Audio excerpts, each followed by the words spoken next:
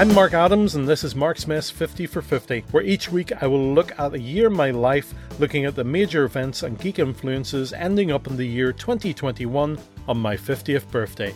This week it's 2016! 2016 brought a technological upgrade for me. I got my first smartphone. I had a mobile phone since about 1997, with upgrades few and far between, usually relying on hand-me-downs. The phone that I started 2016 with, I had got in 2006, so maybe it was time to ditch the old flip phone and get smart. It also meant that I started to use the phone as an MP3 player, which made it a whole lot easier to load up podcasts with a dedicated app. Marksmess Podcast began with the girls as full-time co-hosts, and it has been a lot of fun recording with them. We always start with having 5 seconds of silence in the recording to help with background noise. All I had to do was say, "Okay girls, 5 seconds of silence," and they would giggle and giggle uncontrollably for about 5 minutes. What joy. Charlotte had a go at running with me. Catherine didn't, as she was far too fast for any of us to keep up. But with Charlotte we built the time up with her slowly, with her complaining each step of the way, but never wanting to give up. But about after 3 weeks, when we were attempting a 10-minute non-stop run, you could almost hear it click with her, and the 10 minutes turned into 25 minutes. Watch her fly. In work, the Pokemon Go craze caught on in drop-in, and we had to do some education around how to cross the road while looking for Pokemon.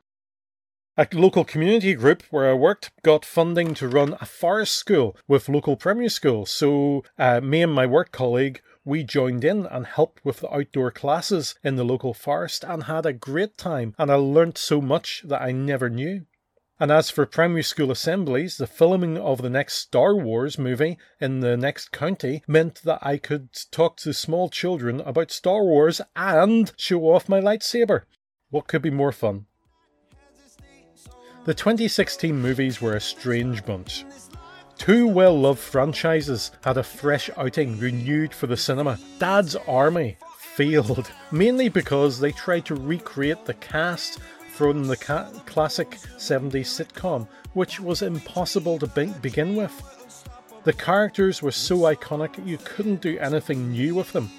The year before, the BBC had a drama, We're Doomed, the Dad's Army story, about how Dad's Army was made for the small screen back in the 1960s, which was a much more enjoyable Dad's Army movie, as the actors were playing well-rehearsed character lines. Ghostbusters reboot also hit the screens, and they decided to go away from original characters. The 4 main actors were great, but the story was what let it down. While DC Films gave us 3 superheroes on the screen in the same movie at the same time, the MCU went ahead and just did 8, including Spider-Man in Captain America Civil War. I didn't think they could do better than that, so I skipped Doctor Strange in the cinema in case it was a dud. As Captain Mannering would say, "You stupid boy." As a family, we went to see Zootropolis, which was called Zootopia outside the UK.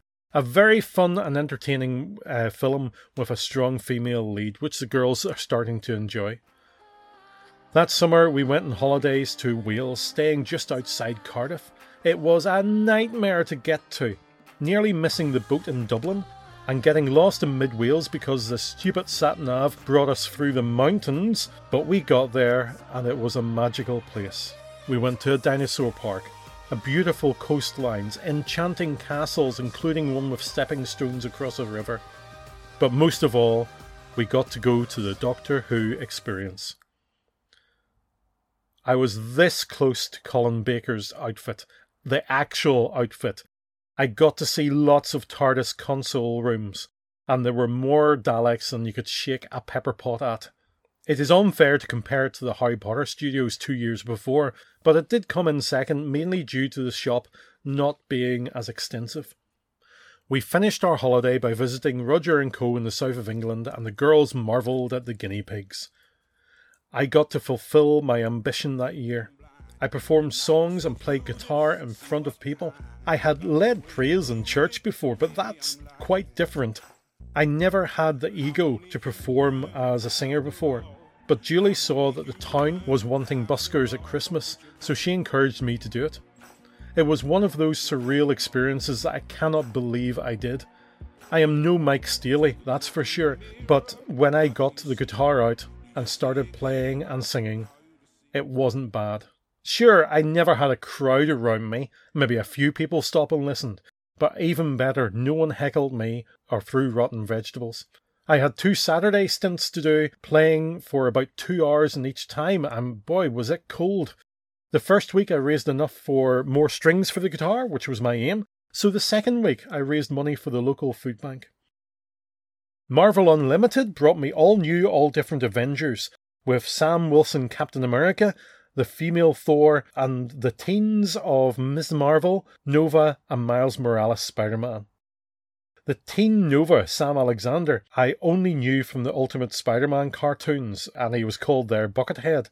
But after reading some of the comics, I think he's one of the best characters come out of comics in the past few years. 2016 was a bad year for voting. In the UK, we had a referendum about staying in the European Union. Asking a country to vote on something so important when we can't even agree if it's pronounced scone or scone is just looking for disaster. The Northern Irish question was brought up several times and instantly dismissed as something that would work itself out. The United States presidential election had voters deciding between the lesser of two evils, although some voters decided to change tactics by voting for the greater of two evils. Tim Peake was above it all. This British astronaut did his first spacewalk that year. If you would like to contact me, you can by email at mymarksmess@gmail.com, on Twitter at Marksmess Podcast without the T, on Facebook at Marksmess Podcast, and thanks to Josh Woodward of joshwoodward.com for the title music.